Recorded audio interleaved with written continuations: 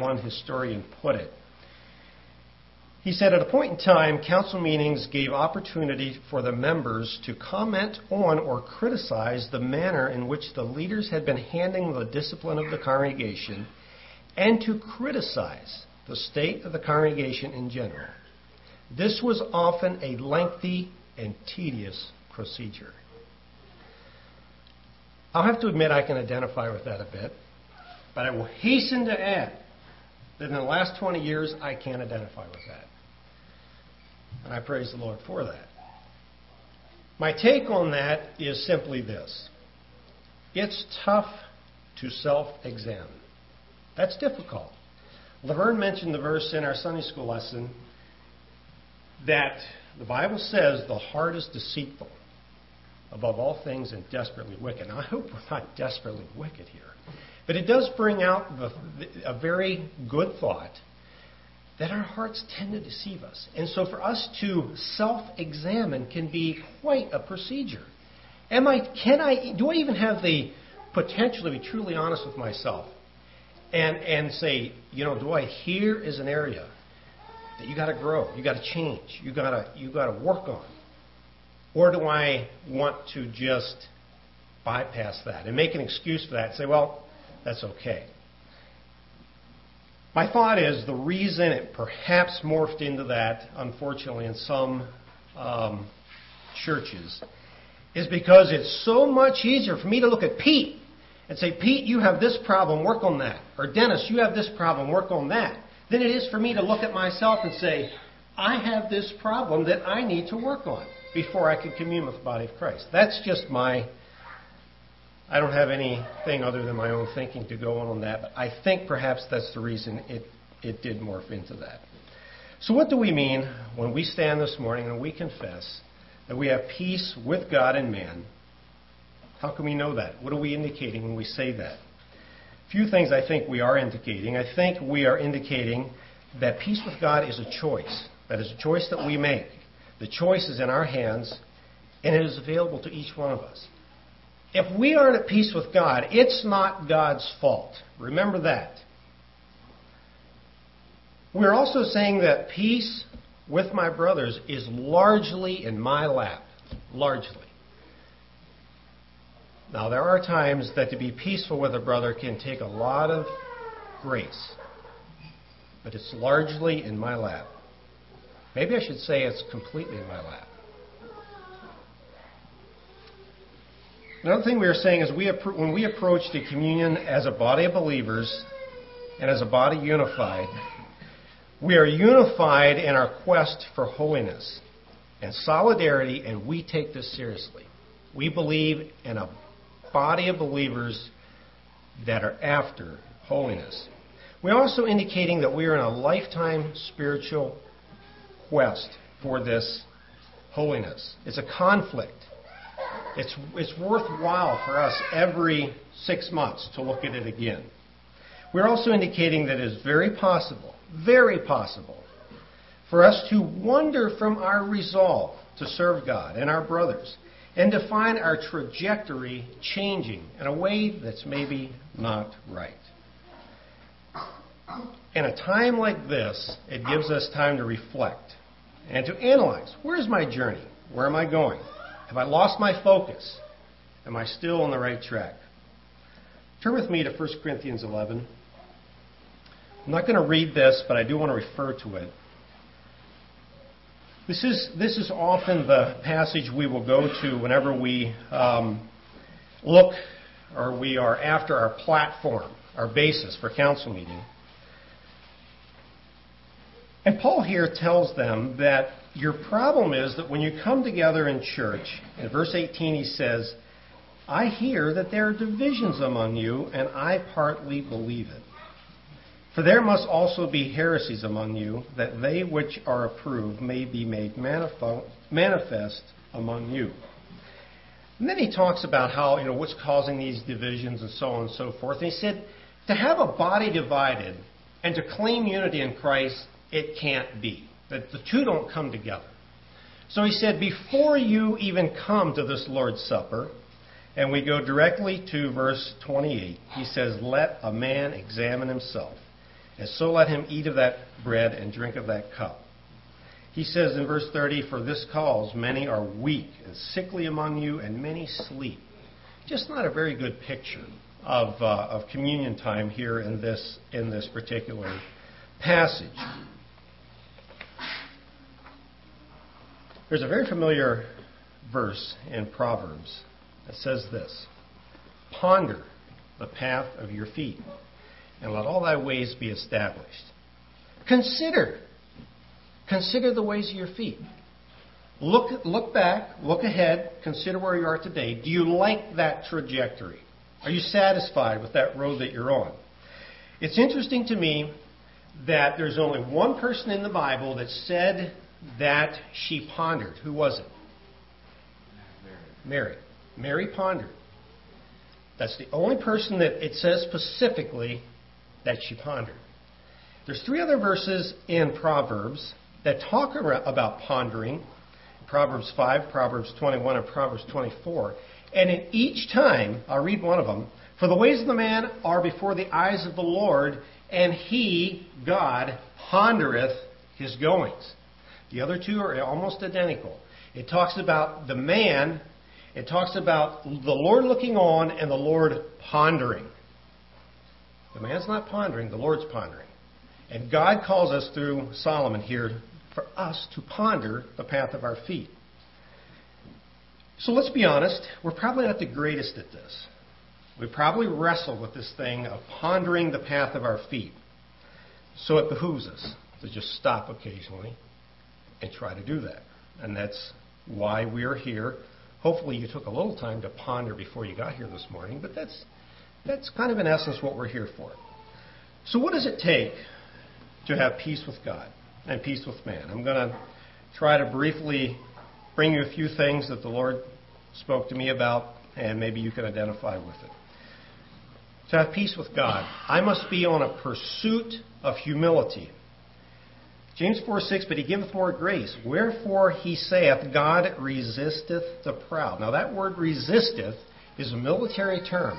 God is set in array against the proud.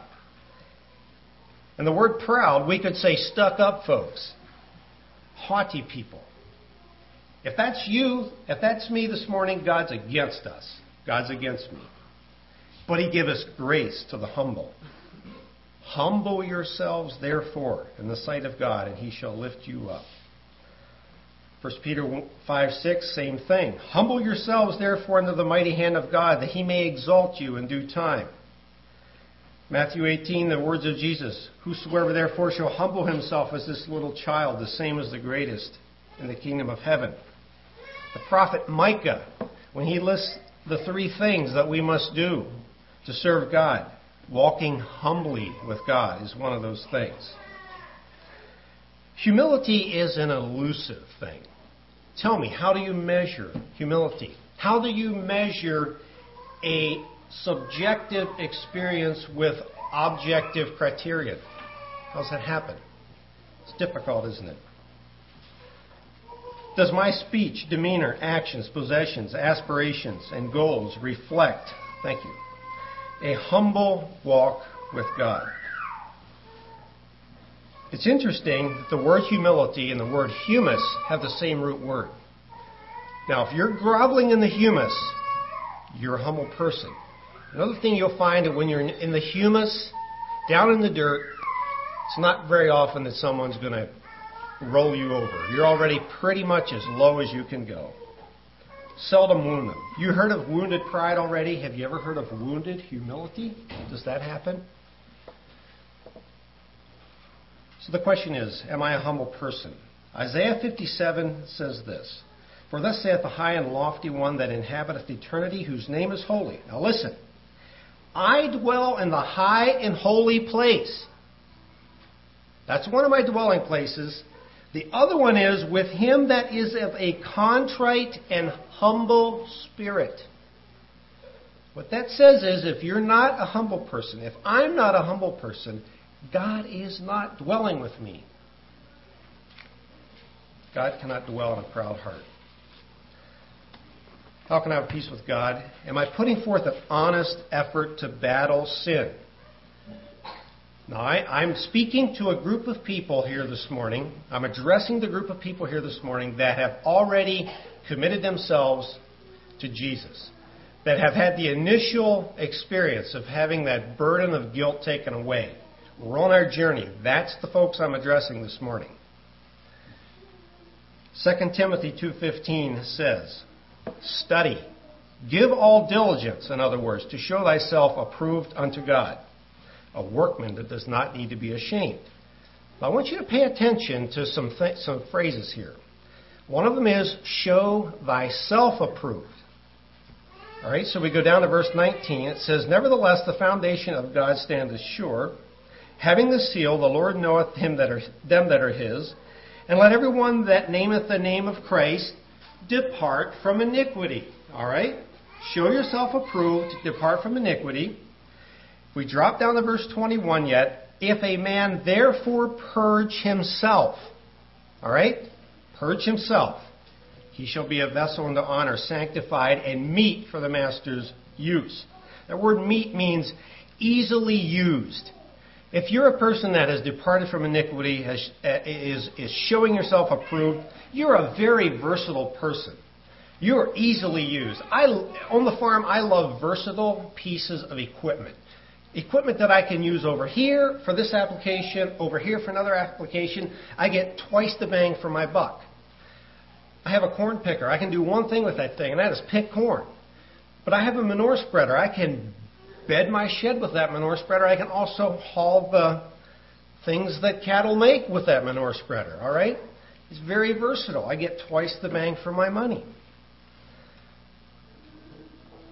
Iniquity robs peace and usefulness. 2 Corinthians 7 says, "Having therefore these promises, dearly beloved, let us cleanse ourselves from all filthiness of the flesh and spirit, perfecting holiness in the fear of God." James 4, "Draw nigh to God, and he will draw nigh to you. Cleanse your hands and purify your hearts." All right? So what I'm trying to stress here is that the burden in these verses is largely on us. Wash your hands. Cleanse yourselves. Do that job. Why? Because we live in a polluted world.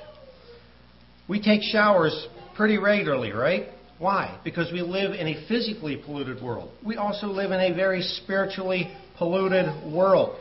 In Peter it says, "For if after they have escaped the pollutions of the world through the knowledge of the Lord and Savior Jesus Christ, they are again entangled therein and overcome, the latter is worse than the beginning." Folks, we have to periodically evaluate if the world's pollution is on us. There was a Hungarian refugee by the name of Andrei Thomas that was taken Russian prisoner back in 1945 when he was 20 years old. He sat in a Russian jail cell for 50 long years, 55 actually. In the year 2000, when there was some things where some of the pain was alleviating itself in the Soviet Union or the former Soviet Union, this Hungarian refugee was released. Everybody thought he was out of his mind because they couldn't understand what he said. It seemed like he was speaking gibberish. And he seemed to be just a little strange. Well, I'm guessing 55 years in solitary would probably do that to you. Well, they had him evaluated by a psychiatrist, and they figured out that he was just speaking an ancient Hungarian language that nobody was really familiar with anymore, kind of a dialect. The man was completely competent. Nothing wrong with him. But 55 years, imagine 20 years old, I'm into the solitary confinement. At 75, I finally get my freedom. One of the first things, or the first thing this man asked for, and I'd be curious to know what you would ask for, but he asked for a mirror. So they gave him a mirror, and he looked in the mirror, and he cried. Can you imagine the shock? He didn't even recognize himself. I say that to say this. We have a mirror here this morning, right here. How often are we looking in that mirror? How often are we using that mirror to cleanse ourselves from the pollution of the world? John 15:3, to quote Jesus, he says, "Now you are clean through the word that I've spoken unto you." Let's use the water that is provided, the washing of water by the word, and let's make an honest effort to battle sin that so easily besets us. Okay, another thing to have peace with God, we must have obedient, willing, joyful service. Hebrews 12 says, "Wherefore, we receiving a kingdom which cannot be moved, let us have grace, whereby we may serve, whereby we may be a hired hand.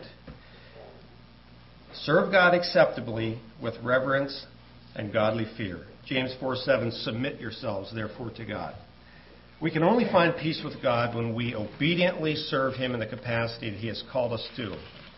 We're looking at good old Jonah, some of our prayer meeting times here lately. He didn't have much peace when he didn't serve God, did he? Moses didn't either. He whined and complained he didn't want to do it, but he had no peace till he served God. Korah, Dathan, and Abiram, on the other hand, they weren't satisfied with the service that God had asked them. They wanted a bigger role. When Paul was on the road to Damascus, the Lord struck him down, and he said, "Paul, it's hard for you to kick against the pricks." And immediately Paul said, "Lord, what would you have me to do? How can I serve you better?" It seems like we as humans can sometimes find it hard to just be content to serve the Lord with gladness where He has called us. Let's do that. That's how we have peace with God, to be content with His calling on our lives. All right, let's look at peace with our brother for a few minutes. How can I have peace with my brother? I'm going to start out with the obvious. We have to have an unpretentious, genuine, honest love for our brother. It's instructive to notice in John 13 that Jesus says, "A new commandment I give unto you, that ye love one another as I have loved you, that ye also love one another." You know, folks, the new covenant will crumble without love for their brotherhood. It absolutely will. And that's why Jesus said, "This is something new. Listen up. As I have loved you, I want you to love your brother." How did Jesus love? Unconditionally and absolutely unexclusively. Hebrews 13, the Hebrew writer says, "Let brotherly love continue." 1 Peter 1:22, "Seeing ye have purified your souls in obeying the truth through the Spirit unto an unfeigned love of the brethren, see that ye love one another with a pure heart fervently." To read this in the RSV, which maybe makes it a little clearer, "Having purified your souls by your obedience to the truth for a sincere love of the brethren, love one another earnestly, seriously, from the heart, not superficial." In other words, folks, pure souls will love brothers. And a lack of love indicates a polluted soul. In other words, as we do this examination, and we find that we are struggling with a lack of love for our brother, it's a symptom. It's a symptom of a heart problem. It really is. When the Swiss Brethren revised the 1632 Dordrecht of Confession of Faith and made their own 19 articles of faith, on the article on the church, they have this to say: "The characteristics of the true church are the fruits of conversion." And I'm not going to read all the things they list as the fruits of conversion, but one of the things they list is a fiery brotherly love among one another. That is, to them, and is for us today, one of the fruits of conversion. So the question must be asked, is there anything lurking in my heart today that does not qualify as love for my brother? All right. Number 2, how can I have peace with my brother? I must submit myself to my brother and esteem him higher than myself. Romans 12, "Be kindly affectionate one to another with brotherly love, in honor preferring one another." 1 Peter, "Likewise ye younger, submit yourselves to the elder. Yea, all of you, be subject one to another, and be clothed with humility, for God resists the proud and gives grace to the humble. Philippians 2, let nothing be done through strife or vainglory, but in lowliness of mind let each esteem other better than themselves. Can I do that? Can I take my abilities, my projects, my ideas, dreams, aspirations, accomplishments, and say, there's a really good chance that my brother's is better than any of mine? Am I willing to go there? Ephesians 5:21, submitting yourselves one to another in the fear of God. The RSV puts it this way, be subject to one another out of reverence for Christ. I will have to say that in honesty, this is probably one of the hardest things we're called to do, because after all, if my idea wasn't the best, I would know that, right? I wouldn't even present it, right? I always have the best idea, always. I really believe, and this is a topic all in and of itself, but the more I look at it, the more I'm convinced that the evolution of American society and the emphasis on individualism and self-esteem has probably permeated our hearts more than we really want to admit. I really think that. There was an old term that the German-speaking, I'm sure Pete would know more about this than me, but there's this term, Gelassenheit. Yieldedness to God and to each other. Just a yielded spirit. Is that you and I this morning? And lastly, how can I know if I have peace with my brother? Am I devoted to building brotherhood? Is that my goal? To build this brotherhood up? James 4:11 says, speak not evil one of another, brothers. Peter admonishes, wherefore lay aside all malice, guile, hypocrisies, envies, evil speakings. As newborn babes desire the sincere milk of the word, that ye may grow thereby. If so be you have tasted that the Lord is gracious. In other words, verse 3 could be worded like this. For you have tasted the goodness of the Lord. In other words, don't talk bad about your brother because you've tasted the goodness of the Lord. The two don't go together. Ill will stunt your growth, my growth, and it will disregard the fact that I have received this kindness from the Lord. Ephesians puts it this way, let no corrupt communication proceed out of your mouth, but that which is good to the use of edifying, that it may minister grace to the hearers. Wow. Usually you think of grace as something that God gives to us. Here it's saying grace is actually something I can minister to you and you can minister to me. And I like the verse in Jude, but ye, beloved, building up yourselves in your most holy faith, praying in the Holy Ghost. Building up yourselves. Are you part of that building experience? I know we at Prairie Mennonite face some unique challenges when it comes to brotherhood. If nothing else, we are probably one of the most geographically dispersed peoples that I know of that come together in a building like this every Sunday and worship together. That can be a challenge. When you have 60, 70 miles separating one another, that's a challenge to really have that connectedness. But we can still encourage. We can still participate. It's a blessing to get together in Sunday school and participate together and bat things around and hear my brother and say, yeah, that's a good thought. That was good for me to be here and hear that. I can still show interest in your life. And I can still help you, even though you're 70 miles away. It just takes more building. Well, let's conclude this. 2 Corinthians, it seems like Paul just had to tell these Corinthians in his first epistle and in his second to examine themselves. In 2 Corinthians, he comes back to it in one of the last chapters, and he says, examine yourselves, whether ye be in the faith. Prove yourselves. Know ye not your own selves how that Jesus Christ is in you, except ye be reprobates? In other words, you could say this, examine yourselves to see whether you are holding on to the faith. Test yourself. Do you not realize that Jesus Christ is in you unless you indeed fail to meet the test? So in other words, folks, this is what we call self-examination. Some of our scholars know what self-checks are. So in other words, you do the test, then you take the answer key, and you do a self-check. All right?